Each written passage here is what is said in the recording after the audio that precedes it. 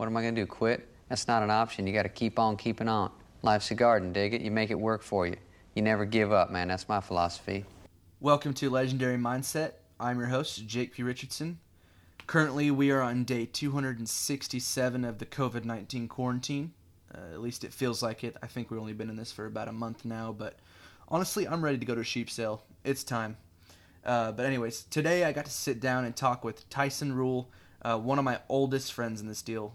Well, not my oldest friend, but I think you get it. I've known him since I was 13, and I've always thought his way of thinking was way out there. Since then, I've spent a few weeks every summer helping him AIUs in California, and we became pretty good buddies. Tyson's story is very different from most. He spent a lot of time in the corporate world, and the perspective he gained from that is truly different. We really dove into a lot of the Rural Sheep Company history, Tyson's early life, and tried to piece together a lot of the different bucks that made them who they are. By the time we got done recording, we had over 2 hours of content, so we're going to have to split this into 2 episodes. There's a lot of history in here, guys, and I hope you like it.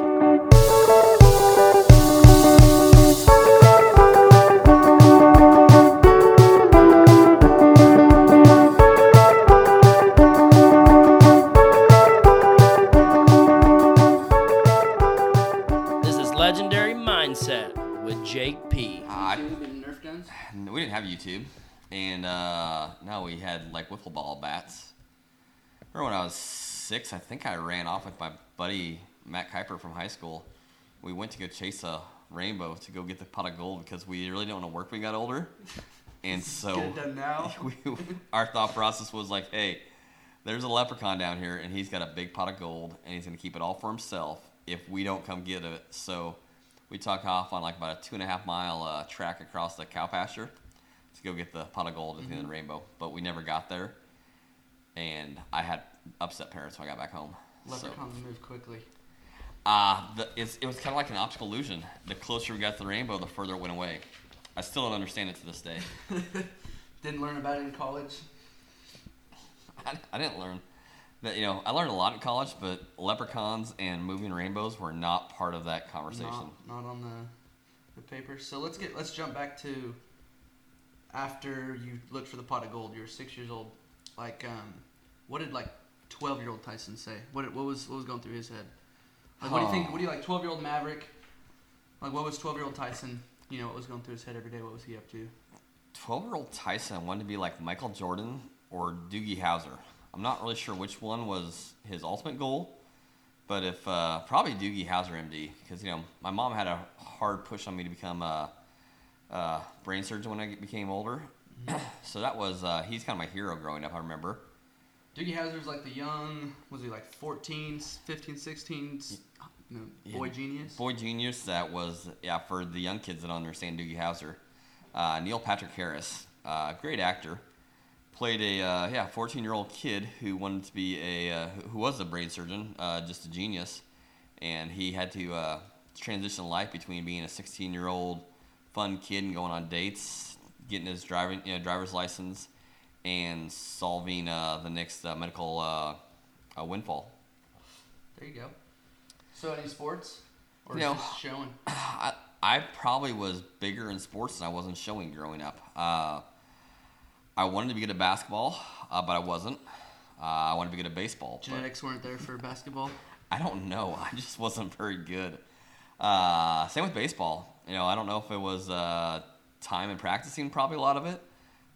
Living out in the country, I'm going to use that as my excuse of poor genetics, but living out in the country, I didn't go play after school sports, so had to go to work. Had to go work, help the parents on in the farm on the business side of things. So I got good at running. My sister was older than me, so she was a runner, and I started out and I wasn't very good. But the thing I liked about running is it didn't matter how athletically talented you were. If you liked working hard, you didn't mind kind of going through a little bit of pain, you could end up being good. So, you'd be the best. So I thought for a while about going to the Olympics. That was kind of a goal. It didn't happen either. How far did you get? I don't think I got invited to the trials. So. But were you pretty successful, state? Yeah, I had a really good high school cross country and track career. So I think I went to state all 4 years of cross country and 2 years in track. So had a good run there. I ran distance, so like one of my claim to fames is that I weighed 99 pounds my senior year that fall when I was in cross country. I was pretty lean, pretty mean. You still weigh 99 pounds today.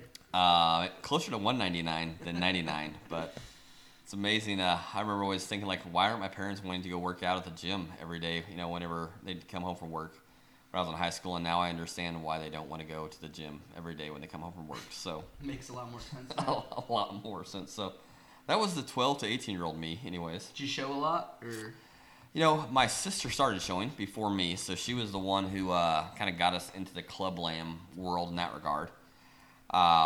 We started with purebred Hampshire sheep that had more hide than muscle. We're getting out of Oklahoma. Our family was commercially driven.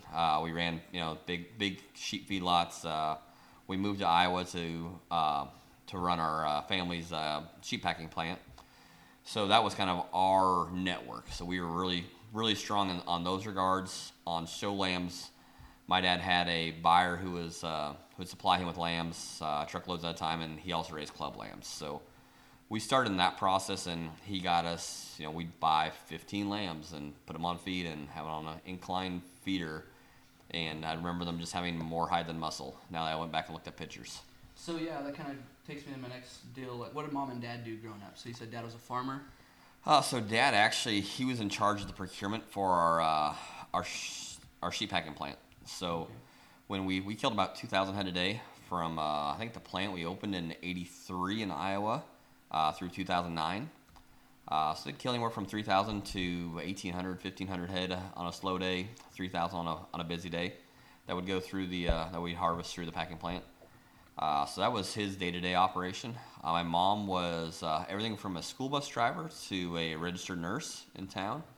Bunch of hats. So she wore a lot of hats. She also helped my dad with the bookwork on. We fed out a lot of sheep and feedlots back here in the Midwest. We ran 600 commercial ewes kind of when I was growing up at different times. So nothing show stock. It was all commercial. Every bit of sheep. it. Yeah, Yep. every bit of it. Not any So our- goal to do that. So our first 4-H project was Dorset breeding sheep. Somehow that was a big deal in the day. I remember going to Oklahoma and meeting Jerry Fitch. Was probably the first person that I met in the club lamb industry that I could would still recognize now. Where we would buy a ram from Oklahoma State University, and that was our first, probably our 4-H project other than dog obedience class that we did until probably the early 90s. So I remember we started then with pen of 5 commercial feeder classes where we took 5 lambs, put them in a pen, fed them corn and protein mix, and weighed them in when they came in, weighed them in when they went out. Kind of made it a true, in theory, how do you make money in the feedlot? I hope there's some pictures of this. There are. Tyson rule with a pen of 5. Was it Dorset? They were Dorsets, or they were speckled faces, and they were dirty. And Dirty. let's put it this way: there would be no doubt that every single one of our sheep that we showed at that point would be dead last in any class in America at any county fair caliber sheep. In any world where I picture what this picture looks like, I don't picture the sheep clean. No, they were very mudballed. I think it's the phrase they used back in the day. So you showed it wasn't like your big thing. You weren't really hustling at it or anything. But where do you start kind of deciding this showing thing's kind of cool? Like, where do you start following some of those guys around and getting some of those mentors, and kind of where does that start to take shape? So my sister and I went to State Fair, and we learned about J.B. Massey's club lamb camps. So we had tried to find one of those. We could not. But what we did find is we found, I think through like the Purple Circle magazine, which was big back in the day. They actually had, like paper publications which said, hey, here's what's going on in the livestock industry. We had a flyer for a Be a Champ show lamb camp. So in Connors or Jerry McPeak, Warner, Oklahoma, Connors State College. Mm-hmm. So since we couldn't go to Massey's camp, we decided to go to that camp, and met. I remember Vince McGolden, Chris McGolden. I remember those two were instructors at the camp. So we kind of learned more about club lambs and so forth. Met some friends that were. Some of them still have kids that show today. Some of them I wouldn't recognize at all. Those camps, I mean, my first camp was the first time I was like, kind of got really excited about it. Like, definitely a confidence booster. And that was. I mean, you know, Jerry was a very good motivational speaker. He got kids. He was very rah-rah. I mean, when we left that thing, we were ready to, go win state fair. I think he had us convinced that we could probably do it. All we had to do was, put the effort out. Our results weren't quite that good, but it's fun. We learned a lot, and it was weird. Like, so that summer, I went to the Be a Champ camp, and then that year at state fair, we actually were introduced to J.B. Massey. So, the gentleman that we went to camp, so the next year we went to his camp, and he started us actually, I think I would probably been like 93, 94. In 95, we bought our first Club Lamb ewes. So I think I got my dad talked into buying 30 Suffolk appearing ewes that were fields based from Keith Berry's neighbor. How old were you at this point? I think I was probably 15, 16. Okay. So, had showed enough that, we'd, could win a class at a jackpot show here and there. We maybe won a couple jackpots here and there. Was not winning classes and so forth at state fair. So when I bought these ewes, I need to have a ram to breed them to, of course, which that was a secondary thought. I guess I didn't realize that was important at that point. But and we actually had J.B. Massey helped us get our first rams. So we bought a Marcantel ram from some guys in Louisiana at the corpse sale the next year, which I remember I thought it was really weird we were buying sheep from this guy because his sheep weren't blue. They weren't washed, and they were rough sheared off, where everybody else had these really, really good hided sheep that were blue and hard, which is what everybody in Iowa wanted, and we were buying these kind of hampy, dirty sheep, and that was going to be our buck lamb that we were going to go and breed all of our ewes to. So, a little off the wall. Look, I didn't understand it, to be honest. Scratch your head at it. But, I figured these guys knew more than I did, so I kind of went along with it, and that was our first year lambing out ewes. We bought some more hamp-based rams from that point. It turned into Navajo Club Lambs down in kind of the southwest corner of Oklahoma, and that kind of started the Club Lamb operation. Where then when we started having some class winners and so forth, that we were able to show some of our own sheep instead of going out and just buying sheep. There you go. So you're in high school. You have a set of Club Lamb ewes. You're running track. Where do you start thinking about going to college? When you're thinking about college, are you thinking, I want to go to ag college, I want to do this? Or are you like, I want to go to college? Well, I was going back and forth a lot. We didn't have livestock judging really in Iowa at that point where we knew much about it. But a lot of my friends that were now, we started showing in these national shows at Kansas City, Louisville, Denver. Went to Phoenix a couple times, and they all talked about, judging livestock in college. And, I remember having it, sitting on the top rail of the show ring at our county fair and having these cards that they had to mark when they brought these big classes of cattle in that people just walked around in a circle and out. And that was about as much of my livestock judging, but I understood, what made a good sheep and what didn't. Mm-hmm. We'd started to become pretty successful, I guess more successful showing at that point where we felt like we could, could at least, weren't embarrassed to show with these other families anymore. So that kind of made it nice. That we kind of meet up with from Oklahoma when we went to these different shows. So I was kind of torn out. Part of me wanted to go run collegiately in college.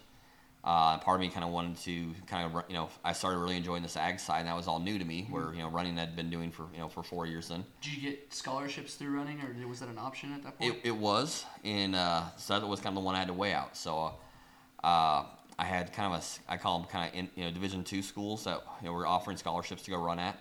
Not a Division I school. And then also I got an offer for livestock judging at Northeastern Oklahoma A&M in Miami, Oklahoma, and that's where I decided that I'm going to try this livestock judging thing out. And kind of I'd had enough fun for running for a while. I was kind of getting a little burnt out on that, and thought this livestock judging would be a kind of a new venture that I could possibly be really good at. I remember when I was in high school decided to do the livestock thing. I had gone to some of those camps, and those livestock judging teams, I looked up to those guys, and they were like the real deal to me. Was that kind of the clout back then for those teams, or was it not that big of a deal? I had no clue. No clue. So, okay, so I was the novice guy. Like I didn't realize that you had to have like a blazer. That when you judge the livestock in college, that you should have a blazer and that khakis. I was the most green, probably junior college judging kid that ever showed up at a program to be on a team. There you go. Especially in there, like, oh, you have a scholarship to judge here this year. The good thing was there were other kids who were probably just as inexperienced as I was that was on the team. So that made it where I didn't I didn't stand out horribly as far as being the only kid that didn't have a clue what was going on. So at this point, you can probably mark a pretty good sheep card, and the rest of them you can sort of see them. But how did livestock judging go? Like, did you dive into it, or? I could do great in sheep classes. That was easy for me. I felt very confident in that regard. Pigs I read really, really well because back then it was like, hey, if they have butterfly tops and they're really hard and they don't have any flank, then it's perfect. They win, yeah. They need to be lean. I realized at that point that I did not understand cattle and structure at all. So if it was a black class, I would place them wrong. If it was a red class of cattle, I would place them wrong. So it didn't matter what color they were. It really didn't. You got it wrong. And we were in limousine country, so northeastern Oklahoma. The McPeak or the Douglas family. Mm-hmm. They were very big limousine breeders, and I just couldn't read them. And I think I had a discussion with my coach that if I'm not going to be able to read cattle any better than this, that this is probably going to be a short-term solution for me. So yeah, I remember that point in junior college when I realized, okay, I'm probably not going to judge 4-year. Okay, I'm probably not going to judge junior college. What was that point that decided that for you, that you're probably not going to do this in 4-year?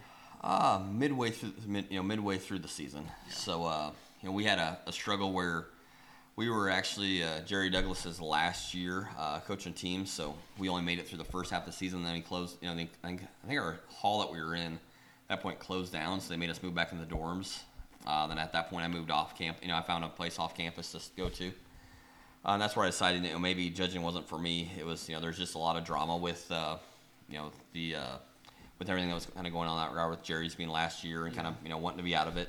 It was a lot different back then than it is now, where you have a little bit more of a program, you have more, assistant coaches, more head coaches, a little more people that are working along with it. Mm-hmm. Back then it was just, Jerry. It was Jerry and the sophomores and the freshmen on the team. So I decided at that point I had a kid that I was running with in high school that I was still staying in contact with, and he had walked on to Iowa State University, their cross-country team, and had good success at it. So he and I have been talking, and we decided that, hey, maybe that was something I could try to do. And, I was better than him in high school, and he was made the team in college. So you're like, I can probably do this. Yeah, I thought, why couldn't I? Yeah. So I moved back up to Ames, Iowa, and went to school there, and I realized that Iowa State had a lot more things that had progressed a lot more in the year that I was gone than what I had thought. So the kid that I ran with, he had turned into about a 6'2" kid, extremely tall, and I was still 5'10", and instead of weighing 99 pounds, I weighed 150. Lost a lot of time. Yeah, I got quite a bit slower, and amazingly enough, Iowa State was recruiting at this point. I didn't realize that colleges actually recruited people from other countries, but our team was mainly made of Kenyans, which if you don't know Kenyans, they are fast. They're faster than Tyson Rule. Yeah, they're faster than Tyson Rule. That'd be the short story to the rest of my collegiate athletic career. So you ended up at Iowa State and you just stayed there? Yeah, I just stayed there. I enjoyed it. I went from a pre-vet major to an animal science major.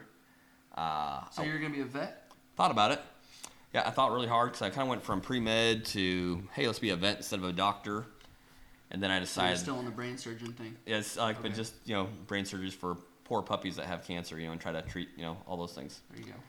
Got talked out of it a little bit from our local, one of our local veterinarians that was a large animal practice, and he had been struggling. So went back into more of, hey, I was going to be in animal science, wanted to be a pharmaceutical sales rep, kind of go that direction. Pretty general path, just very general. Wide open. Not real sure what to do, but I knew I liked animals. I liked, the livestock side of things. I thought agriculture was neat.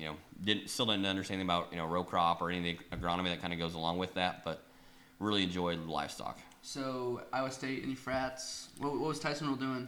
I coming in as a sophomore, I did not rush, so I didn't really understand that entire process until I got to Iowa State and realized, sororities and frats, what they were.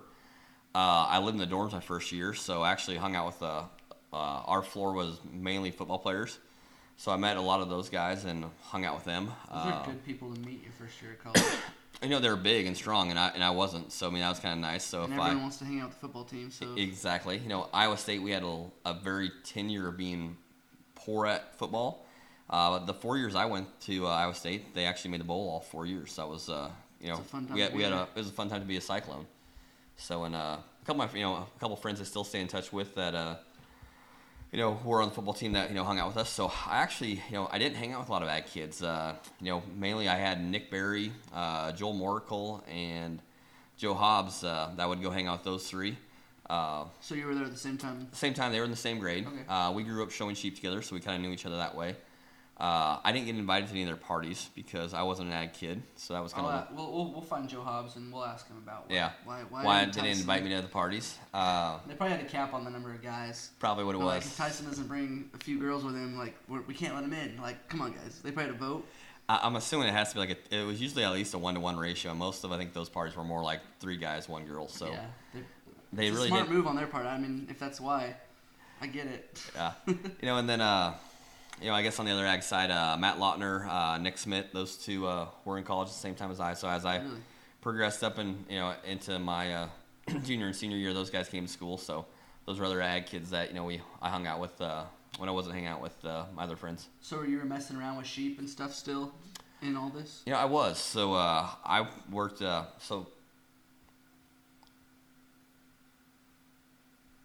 Gotta think about. I might have you ask that question because I gotta try to figure out how we haven't talked at all about doing any sheep stuff in Oklahoma. So ask me a we question. talked about that a little bit ago. So Oklahoma, you started going down there to help with show lambs and then running back to the house to help Dad. So you were trying to, I guess you were helping. Yeah, you were helping back at home and running the farm back here, trying to get things going for the show lamb deal. Who are you going to in Oklahoma?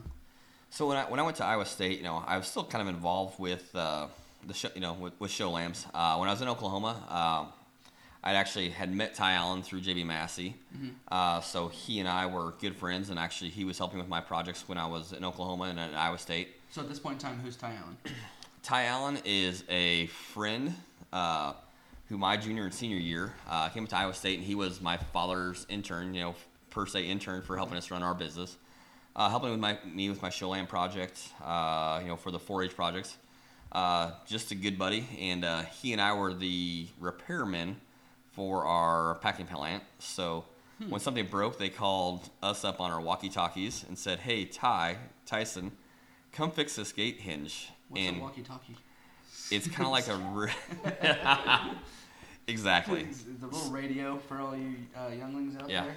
It's like a Snapchat, but it actually you don't get to see anybody. Yeah, just a sound. So buddies with Ty worked for your dad, helping with show lambs. Yep. So And we you're like, that was we hung out together in summers, met each other really well. So when I went to Oklahoma, I got to keep my sheep down there, so I could still have sheep when I went to school.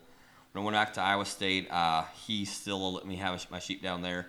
At this point, it was my sheep and his sister's sheep, and that's so it was kind of nice.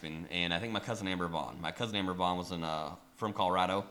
And it's kind of neat because all of us would keep our sheep at our house during the summer when we had the projects. And then when we all went to school, my parents didn't want to take care of 4-H projects. Amber's parents didn't want to take care of 4-H projects. So we just moved them south to Oklahoma, which was nice because the weather's nicer. So you don't have snow and Sheep do better down yeah, there. sheep do better down there in the south. So we'd go back down there. So that was part of the deal. Is I had to go down there, at least 2 weekends a month, and so we'd go back down and help Ty get, my sheep ready, and Amber would come down to help with us. We all kind of work together on showing, make sure everything looked good, and then we'd still go to our Kansas City, Louisville's, Denver's, and so forth. So were you learning so at that point Ty was pretty handy with the sheep? No, we weren't. No. Never really at that point. So you were just figuring it out as you went. Yeah, he was a lot more handy than I was. He had helped out a kid named Jed Winters, and helped Sarah Massey and JB Massey out.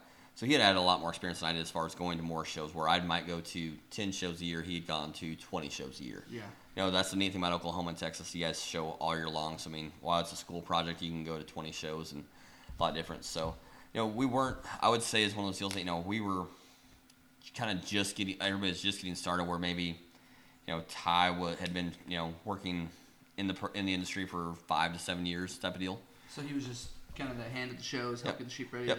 The older brother. Yep. Just kind of watch JB probably. Yep. Picked A up lot those of it. All of us learned from JB. Ritz and Urban. There's another gentleman named Terry Harlan that we, kind of all had, they all kind of mentored us, where we were running around down south, and they kind of would give us advice and help us with breeding decisions, showing decisions, selection decisions. A lot of things that Ty and I didn't know. We were pretty pretty novice back then. So at what point did you and Ty kind of just start to figure out, hey, we can probably do this. This is, like, we're good at this. This is fun kind of deal. You know, Ty probably figured it out before I did.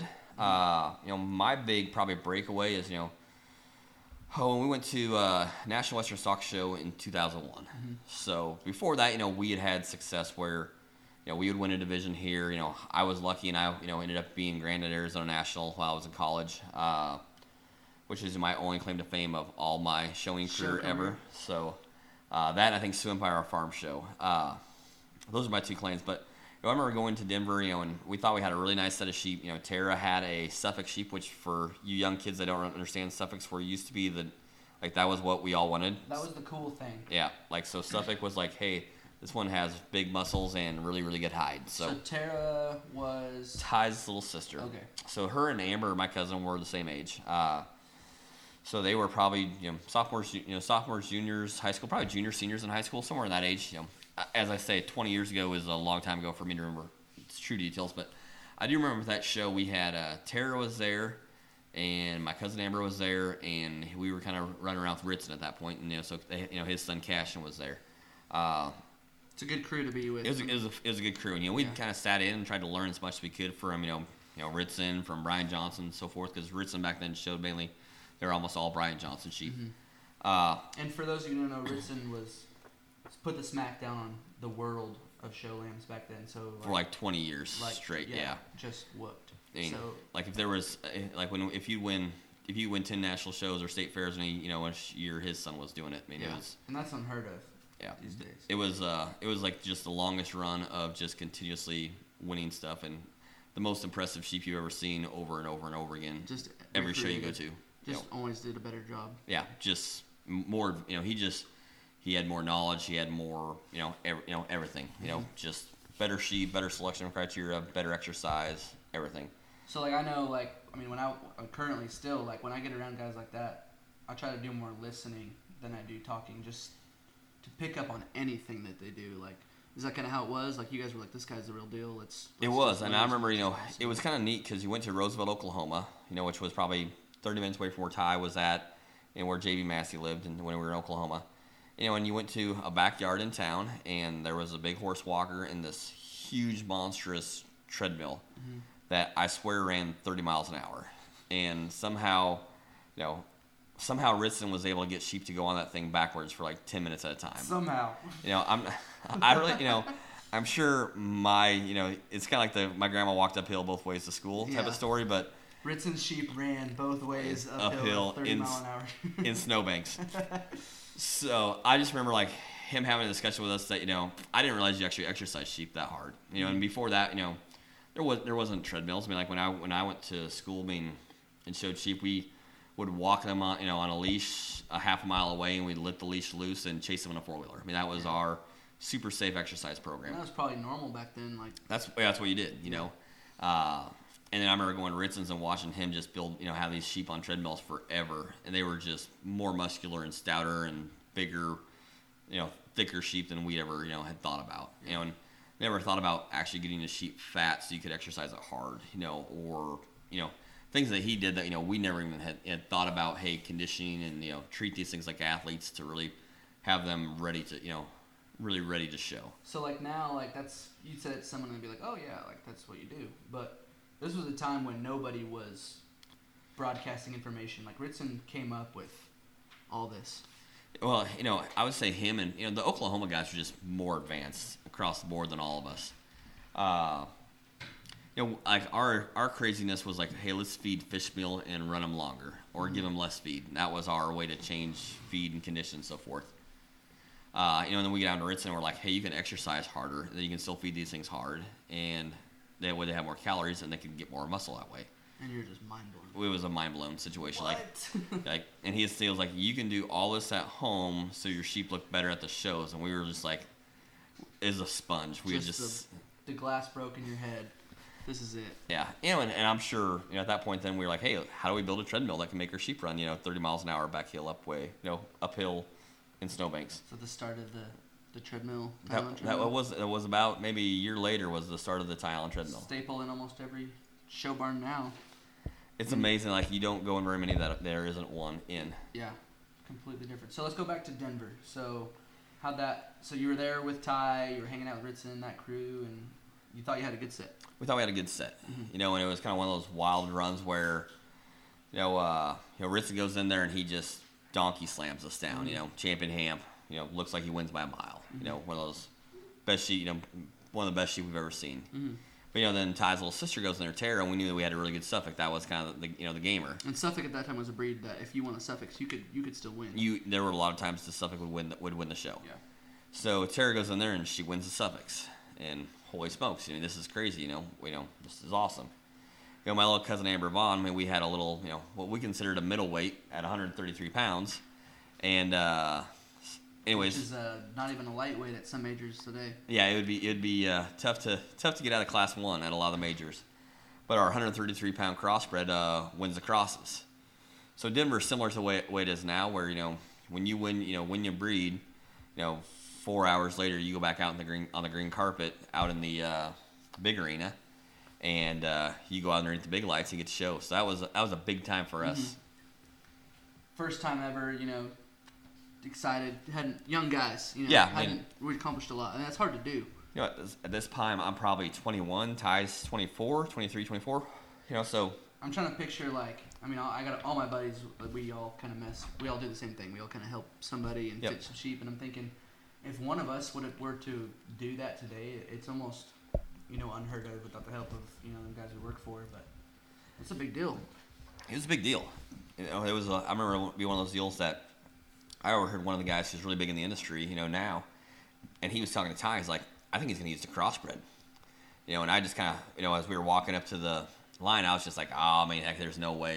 Cashin's winning this. Yeah, Cashin's winning this deal. His sheep weighs 145, and it's just, Cashin wins everything. That's how it went. And I started thinking about that. I was like, this is the sheep I raised with my cousin showing it. I was like, maybe there is a chance. And it's amazing the transition from going out on those yellow chips, in the small ring at Denver, to going on that green carpet, underneath the bright lights. They look different. And it was amazing, but that sheep just, he walks out on the green carpet and just kind of struts out there. And, he's the nice blue, freaky blue-hided, athletic-looking sheep, and just walks out there. And I was like, holy smokes, we're going to win this thing. Yeah. And, it ended up, my cousin Amber won National Western Stock Show that year. Cashin sheep that was a man among boys on the other side was reserve grade, and that was kind of our first time we're like, hey, you know what, we could actually be pretty good at this deal if we try to be a little, try a little harder. So was that like a turning point, where you kind of invested a lot more time into this? I think it was, because it was one of those deals that a lot of the things that we learned and had started working on, I had all started the accumulation of all those things. We actually started to see results in them, and that was probably the first time where you're like, holy smokes, this could actually happen. So, that next year, where did it take off from there? What moves did you make to Ty and I went on the road a bunch. And I remember, we do trips on weekends when we weren't in school, and, he was going to Panhandle, he'd kind of go back and forth to Panhandle State and then back home, Southwestern Oklahoma State University, and, we'd meet up and we'd go see 30 breeders in a weekend. And it was, maybe we take off Thursday and, Thursday, Friday through a Monday, through Tuesday or something like that. We'd start in Iowa and we'd see 6 breeders, and we'd go to Illinois and see 4 or 5 breeders, and we'd go to Indiana and see 5 or 6 breeders, and go to Ohio and see 5 or 6. And somehow he talked me into going to Mike Hancock's, which is in Kentucky. Far drive. Which I was like, who's this Mike Hancock guy? I'm a young kid, what's going on there? And I understood that, he had all the breeding genetics that were out there. We're going back to him, and we'd go through 10 or 15 places in Oklahoma, and I just saw we both just, for looking at baby lambs, we saw more sheep in that next year, I think, than I'd seen in the previous 20 years of my life. Yeah. So were you looking for bucks at this point? Were you looking for wethers? Or? Looking for everything, really. We just wanted to see good livestock, and I think back about it, and it was different back then. That's just when you actually would buy, you'd go to a breeder and you'd buy 2 sheep at that house. You'd go to the next breeder, you'd buy 2 sheep. And there wasn't, there weren't online sales. There weren't, other sales. Everything was private treaty. So, we'd go through the weekend, maybe we'd buy, there was 15, 20 sheep that we bought. And it wasn't like we were looking to go buy a sheep for a lot of people. We were looking for, Ty's sister, my cousin, family called, the Abear family that was in Oklahoma, the Williams family in Kansas. Just families that kind of showed with us and that, said, hey, can you help us find some more sheep? Just find the ones you like. Yeah, find the ones we like, you know, at kind of the price points that made sense for us. And it was wild because, you know, sheep might be priced at $2,500 in the jugs, you know, jug pens, and they're still wet, and you're trying to figure out, you know, if you don't, is this one good or not? Because they all look good, you know. And it was a learning experience, and I'm sure we passed up on some that were a lot better, and I'm sure we bought some that were way too high, and it was fun, you know. The best way to learn is just to go out and do it and fail and you know find success and you know just experience it all. You know, and I'm sure a lot of those breeders, like the sheep that I was picking out, I'm sure they were like, "What the heck is this kid doing?" Yeah. You bet, you know, $500. If you take, you know, at that point, that's a ton of money. If you buy that one for $500, they were happy. You know, they were thinking that they threw one in on me. So buck decisions, were you kind of like fired up, like let's go find some bucks, let's go raise some? Like what were like the early buck kind of off like stuff you're looking at? Well, you know, like so our National Western Stock Show sheep was a Tonto sheep, which was one that we got from Brad Dale at the corpse sale. Goes back to Garvey breeding. Once again, for you young kids, just think of expressive, hard-muscled, good-hided. You know, we looked at, you know, a lot of those, and, you know, we looked at, you know, went to Hancock, so we looked at rams out there while we were out there. You know, and we'd gone to Johnson, so we looked at rams, you know, at Johnson. So it was kind of a culmination, but, you know, I had Tonto from the year before. I was like, hey, you know, he won National Western Stock Show. I must have the best buck in the country. So that year I wasn't really big on bucks. It was kind of the next year I started kind of looking to say, hey, I need to, you know, what's the next piece of the puzzle for us? But, you know, I remember we went back to, you know, to National Western Stock Show actually it probably would have been going to Louisville the next year. So we had Kit Williams there, and, you know, I remember we bought this, you know, kind of broccoli-hided Johnson sheep that I didn't like. You know, it was one of those deals I looked at him and I was kind of like, well, he's kind of hampy-legged, you know, hampy-haired, and, you know, kind of Appaloosa-hided and stuff. But the fact that I'm just gonna bring this up, that you're speaking about hampy characteristics in a negative way is just like the most non-Tyson Rule thing I've ever heard in my life. You wouldn't hear it now. I mean, No. you know, at all. But it was, you know, it's funny. I remember, you know, that was a sheep, and all of a sudden, you know, but he was big muscled. You know, he was huge muscled. Stood out. And you know, that was the sheep that we, you know, had Kent Williams from Kansas that he bought. And I remember going into Louisville and thinking that, you know, hey, this deal's fun. You know, we're gonna have probably, you know, 7 or 8 sheep, you know, at Louisville, and we're gonna have these, you know, probably 3 or 4 different families that are gonna, you know, that, you know, we're gonna help their lambs when we get out there. It's kind of, you know, a new thing, you know, where we'd watch these old guys do this forever, and, you know, Ty and I were now the young kids, and probably Let's get it. yeah, probably had, you know, once again no clue what was, you know, going on and so forth. But we get there, and at Louisville that year, we end up going Grand Reserve. So just once again unheard of that two Fuel young on the kids, fire. you know, that, you know, one, you know, both of them are in college and trying to do this deal, and Just let them whoop our asses. yeah, and yeah. So previous to that, Like 2001. yeah, so I got to go back into. Let's talk about, like, we talked about earlier today, like buying that Leo buck. That there was a sheep at this sale from, was it Leonard and? Oh yeah, so you know, after National Western Stock Show, we think we're we're bigwigs at this point. You know, like, hey, you know, now we had 2 breed champions in the drive. You know, we're really cool. So. Yeah. We're down at the black and white sale and the A-team, and those are two of the bigger sales, along with the corporation in Oklahoma. I mean, Oklahoma was the place you went to go buy show lambs So at this that was point. before or after they combined black and white and corp? This was before. So there were 2 different There were sales. 3 sales. So you had the A-team What? Friday night, the black and white Saturday, and the black and white was still a show and sale. So the guys would come down Friday morning, show their sheep, go Friday night to the A-team, Saturday come back and they sell their sheep. So, anyways, I was down in Oklahoma, doing fun stuff, and hanging out. And we go to the black and white. And I remember I had a friend named Craig Bowers who was there. He's like, hey, I got to show you this sheep. We had a good day. He's really cool. And so I went and looked at him. He was working with these guys named Bell and Leonard. And really cool, like a big-time stud sheep. I mean, he's hampy, so it's kind of different for me. I'm like, hey, yeah, this hamp stuff's good, right? And he was big-hipped and big-muscled and tall-fronted and kind of crazy-ribbed. And, it's my cousin Amber Vaughn. We're getting to be, I think she's a junior summer, getting ready to be a senior. So I was like, hey, this is going to be her last state, kind of her last state fair run. Let's get her a good one. So, I look at this deal, and I'm like, this guy's a stud. And he still was a buck, but remember Craig told me, hey, he's NS, so probably So you're thinking weather, totally. all day long. Buck's not even Yeah. in your mind. I wasn't, I had Tonto, I wasn't looking for a buck, and thought, hey, this thing could be the weather that wins State Fair for And us. at this point, like, I guess the way you could compare it to common day, like, this is when NS spider syndrome blood testing was very important. It'd be like a DDFF. Yep. People are afraid of an NS. Yep, 'cause exactly. it's, This would be like trying to buy a DD buck back Yeah. then. Oh, it's NS. No, we don't do spider stuff anymore. Everybody's trying to clean that stuff back out of the pedigree. Because before it was important to have it, so you had a little bit extra freak look and exotic muscle and so forth. Now it's like, hey, that stuff's too unpredictable. You get, they're not wide enough and so forth. We want just, in sheep. Mm-hmm. So spider's bad. This thing's going to be a weather, but it's still good for the weathers because it's a little more up and out look for. Yeah. So I remember going up to the auction block, and I think, he's up there, and there's really no one around. It's kind of getting to the end of the day, and everything's slow. And all of a sudden, I remember, all right, I got the bid, $400. And I swear I had the sheep for maybe 10 minutes. They just sat there and asked for $500. Like $500, $500, $500. And I was just frustrated. I was like, come on, just hit the hammer. Yeah. And all of a sudden, boom, somebody bids $500. And all of a sudden, the bids just keep on going up and up. And like me and this, somebody else were, taking the sheep, and I'm like, she's gonna get to be a high dollar weather. We're not gonna be able to buy quite as many sheep for Amber. I mean, it's gonna not be as much fun. Mm-hmm. All of a sudden, we're over $2,000. And this is back when $2,500 is a ton of money for a sheep. So you're pretty fired up at it. I liked him. I mean, I thought this was the one. This is the one I looked for.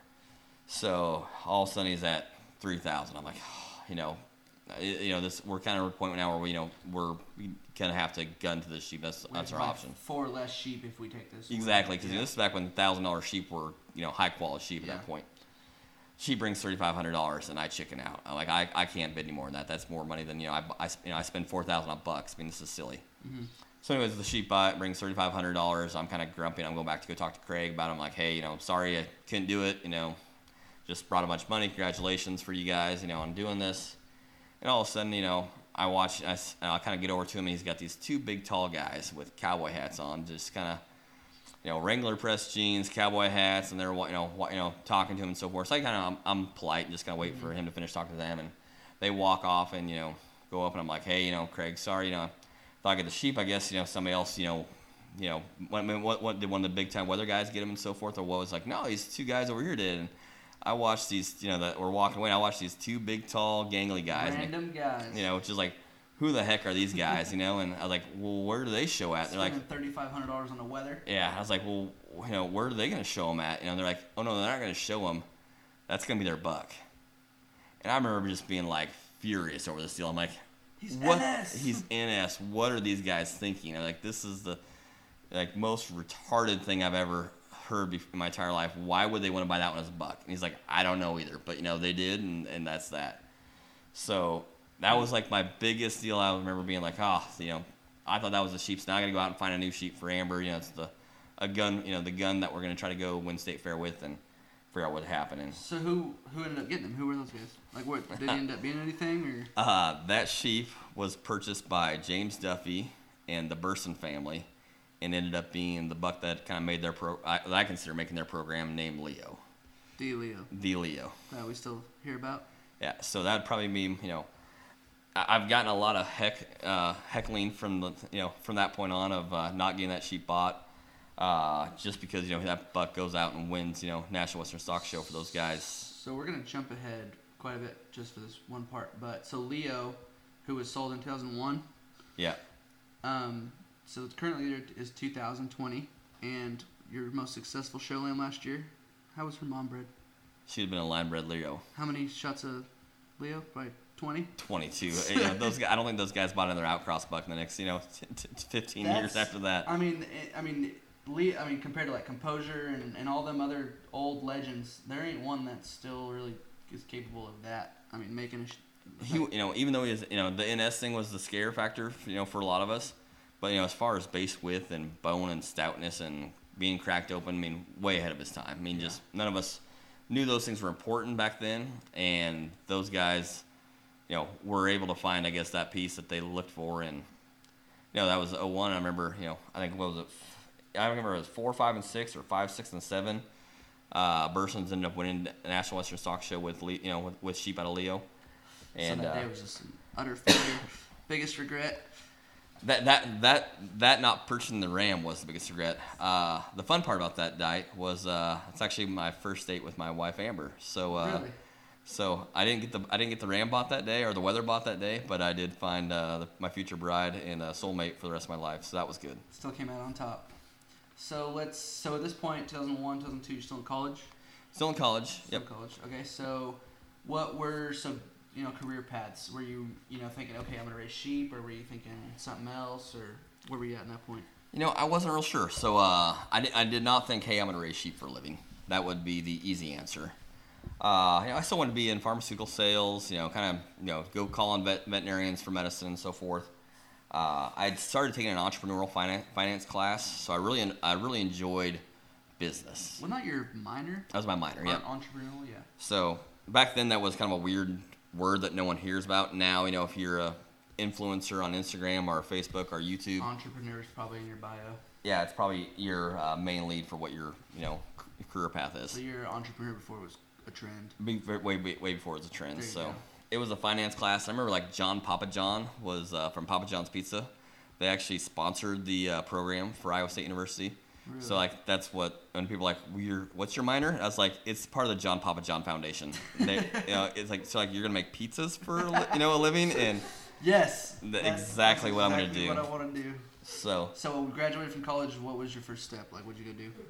I sold copiers and printers and fancy scanning machine. So 9/11 hit, which was always kind of hard for the economy.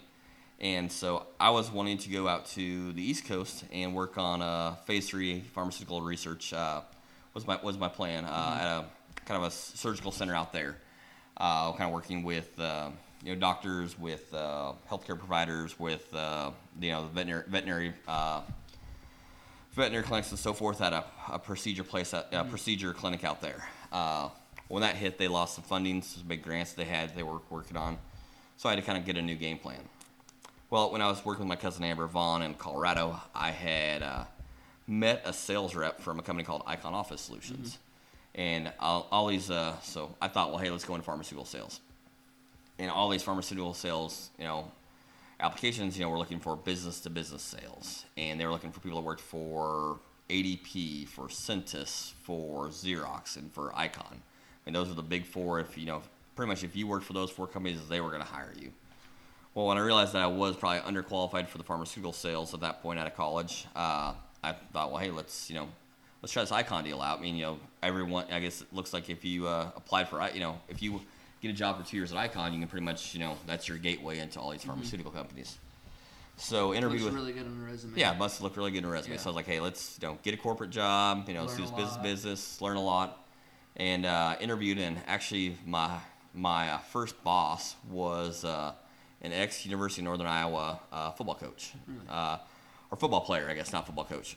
So it was fun in that regard because we could talk about Iowa State football, we could talk about UNI, talk about being a farm boy. I mean, he was, big, handlebar mustache and wearing a suit and tie every day. So it's kind of Badass. it's kind of cool. I mean, kind of remind me of a, burly, Chuck Norris type of, kind of character. Great role model. So great role model. So, I remember asking him, he's like, well, so what do you want to make this year? And I was like, well, if I could make, $30,000, that'd be awesome. That's my goal for, the first year out of college. Let's just get rolling, not be too crazy, not be too high. And he gave me the discussion. He's like, well, sir, if you want to be in sales, that, if you're only going to make $30,000, we're probably going to have to fire you the first year because that means that you weren't successful enough. And I still remember that, 20 years later, as far as that being his words of wisdom to me, that I realized that, hey, if in a sales environment, the harder you work, the more, the more money successful you you can be. Yeah.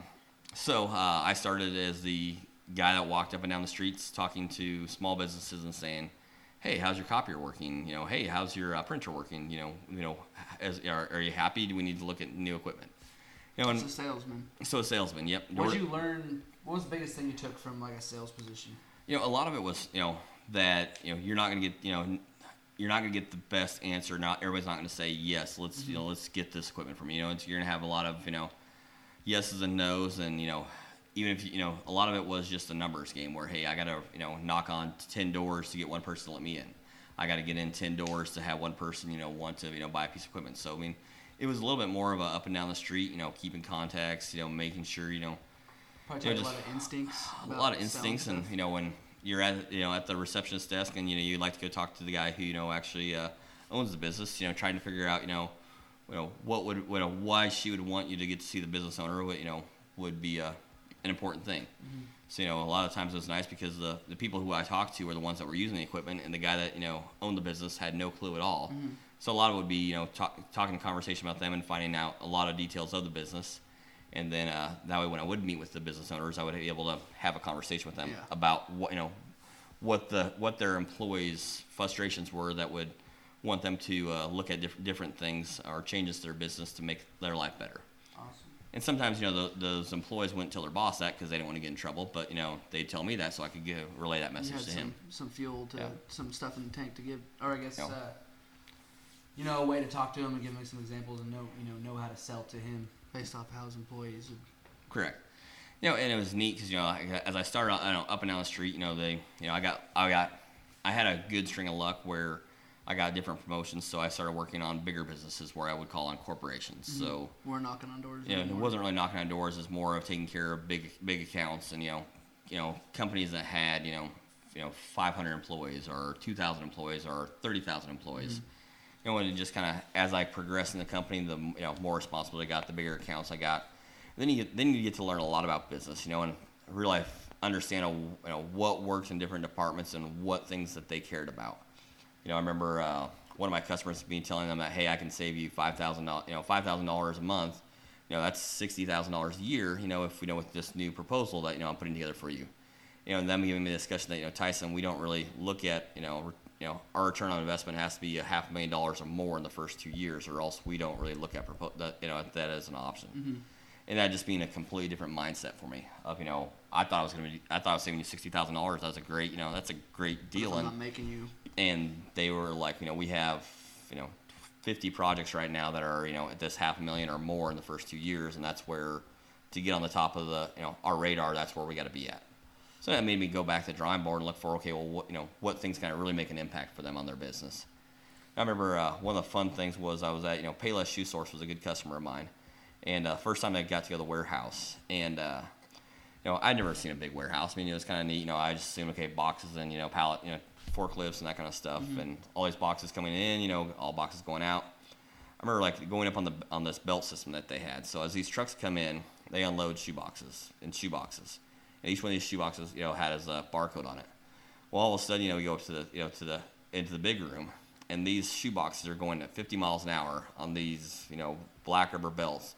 Just zooming by, and there's a machine that's reading this barcode at 50 miles per hour and then sorting these shoes into the correct direction so that they go on the right truck to the right store throughout the U.S. Mm-hmm.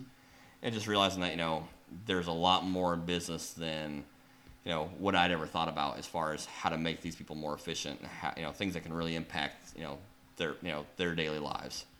So that whole job probably taught you a lot about looking at something and saying, okay, we can make it cheaper to do this, we can make more profit here. And kind of that whole mindset, like a CEO mindset, I guess? I think looking at more as a business owner. So mm-hmm. CEO, business mindset, business owner where, instead of just looking at it like in today's world of like, hey, I really like this one thing about this one animal. Mm-hmm. I want to go buy this one ewe lamb. Mm-hmm. I always try to look at things more of like a whole in case, like how is this going to make my business more successful or less successful by making this direction. So you're thinking, okay, if I buy this ewe, I'll flush her next year, keep a buck that could maybe fix these things. Or there's so much more than just what's in front of you when you're thinking about it. Is that what I try to do in our business, direction now? Yes. So right there, you're done with college. You're trying to do the corporate world, I guess, is what you could call it. I call it business, corporate, sales, corporate world. So I did that for 5 years. I was trying to figure out a way to get back closer to home. Trying to get back into ag a little bit. Mm-hmm. And your dad still had those show lambs raising. So he was still raising our show lambs. We'd probably taken a little bit of in kind of 2005, 6, 4, 5, 6, 7, and we were successful. We'd win a state fair every other year. I remember in Tulsa, we won Tulsa in 2005, which is a fun story. Won it with the sheep that Jake Dooley bought out of the jug pen, still wet, still had steam coming off of it. Just came out of his mouth. Yeah, and I was, it was lucky because Jake and I were both from Oklahoma, so I went back with them, and him telling me that, hey, this is sheep. We went through and he bought a couple sheep, and then he's like, hey, what about this one? I'm like, he was just born, Yeah, Jake. chill, dude. It's he's like, no, that's the one I want. And I remember looking, I'm like, you know what, $1,500. If you can tell if this one's good in the jug, with steam coming off of him, that's what he's at. But I said, if he sucks, I said, you're still buying it for $1,500. He's like, I'll take the risk. And that sheep goes on and ends up being grand at Tulsa State Fair. That same year. So. And that could, those kind of deals happen all the time, but that could have easily been like a sheep that didn't even haul. Yeah, could have went to the sale barn. Could have rolled out, and so and I'm sure maybe once again I don't claim to be the best livestock evaluator of all times. But I just sometimes I think people always see one thing in a sheep, and that kind of can end up being something that actually turns out for them. So I love when stuff like that. It's just it always makes for a cool story. That one that just won, that's the one that we bought the jugs or Yeah. almost died or whatever. So you move back home. You want to get back involved with helping your dad and raising livestock and all that. So where does kind of Rural Sheep Company start to become what it is today? What steps happen there? Well, the first big step was I had to leave corporate America, and our packing plant was working with a kind of a business developer / venture capitalist who was raising money to put together a 10,000 head commercial sheep operation for use, 10,000 head of use. And they were kind of in distress at this point, so they were coming to our packing plant to say, hey, would you guys be interested in in working with us together? Mm-hmm. So I went there kind of as an outside person that understood sheep, understood production, and talked and kind of worked with them on a consulting role. So that's kind of my first deal. I was doing that on Saturdays and Sundays when I was still doing my corporate job back at home, and all of a sudden it was. Things were getting kind of crazier and crazier at that location. That was back in Iowa, closer to home. So it's kind of halfway between. I was in Topeka. I'd moved up to Topeka, Kansas through corporate, through my corporate job. They had moved me there, and this was in Iowa. So I was, hey, I'm closer to home. Maybe I could be within a couple hours. Maybe we can do more of the show lamb deal. I kind of had been working with my dad on a business plan to kind of grow the show lamb deal for him, mainly just so I could get him a full-time employee. So that way, hey, you got someone here the entire time. So, as you age, you don't have to do all the chores yourself. You can have someone else do the chores while you're at work.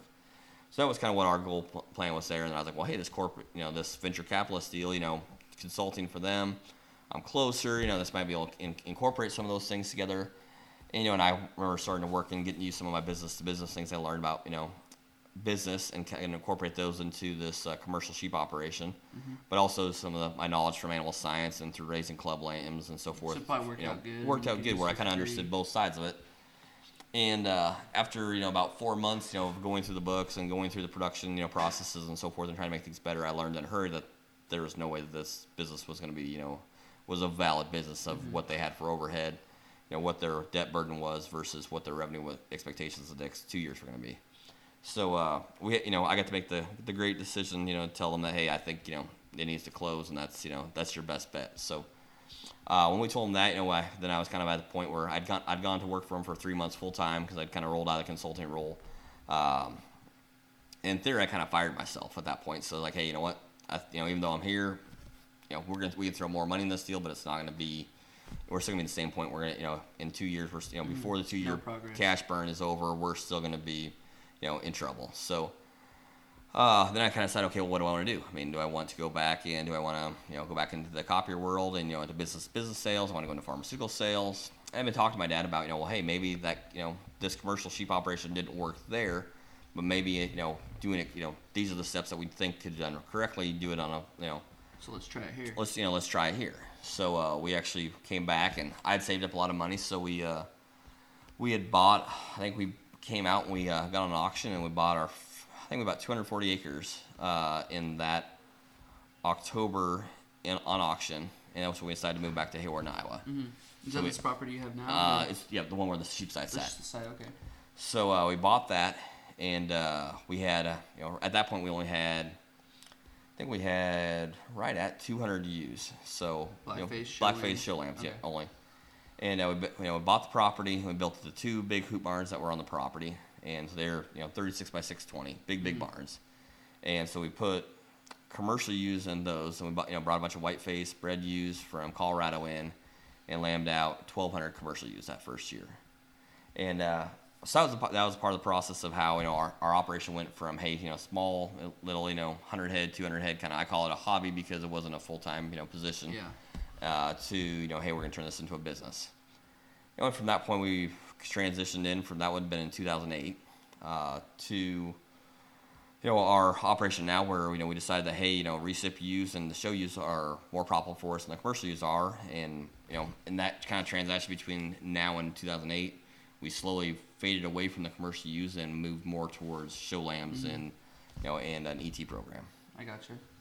Well, I hope you guys enjoyed that as much as I did. I had a lot of fun sitting there with Tyson talking about all that stuff and trying to piece together everything. Even before we started the podcast, I think it took us probably 2 hours to just put together all the bullet points and everything we wanted to talk about. And we kind of had to fact check a lot of stuff before we started, like years and bucks names and everything like that. But we went from talking about young Tyson Rule chasing rainbows and looking for gold to how in high school he was a track star and wanted to go to the Olympics, although not successful on the Olympic part. But I think there's a picture of Tyson in a track uniform from high school. It's pretty funny. I think I saw it on Snapchat. I'll have to pull that up and post it when we publish the podcast. I won't tell Tyson about that part, though. He'll just have to find out. I think my favorite part of that first episode is the Leo story and how he was, looking at this sheep, to cut him. And, NS, one that's not going to be worth anything as a genetic piece just off of the way he bled. And seeing how those guys from New Mexico took that buck and made him such a legend. A lot of those guys, I talk about Leo, every time you hear about him in common day, you're never hearing about a sheep that's just out of Leo one time and how it works so well. No, there's a lot of ewes out there and females, whether it's Wade Franklin's flock or the old Burson flock, where they've got 20 shots of Leo in these females. And, maybe that buck did exist 20 years ago, but those things still work. That Peaches sheep that me and Tyson talked about was one he raised out of one of those old Burson ewes who is just lined up completely with Leo. And it's crazy to see how those old genetics, although we probably wouldn't breed a sheep to Leo today, it's crazy how successful those ewe families still can be with all that. And then we talked about a little bit how he went into being a vacuum salesman and just kind of his intro into the corporate world and maybe the entrepreneurship degree he got from college. And we didn't really talk a whole lot about, Common Day Rural Sheep Company. That's something we'll definitely get into in the next episode with Tyson. That'll be out next week. We're going to dive into talking about Burn. We're going to talk about Drop the Mic and Unleaded and kind of the history that got him to, where he is today. And it's a really exciting story to tell. Can't wait for you guys to hear it.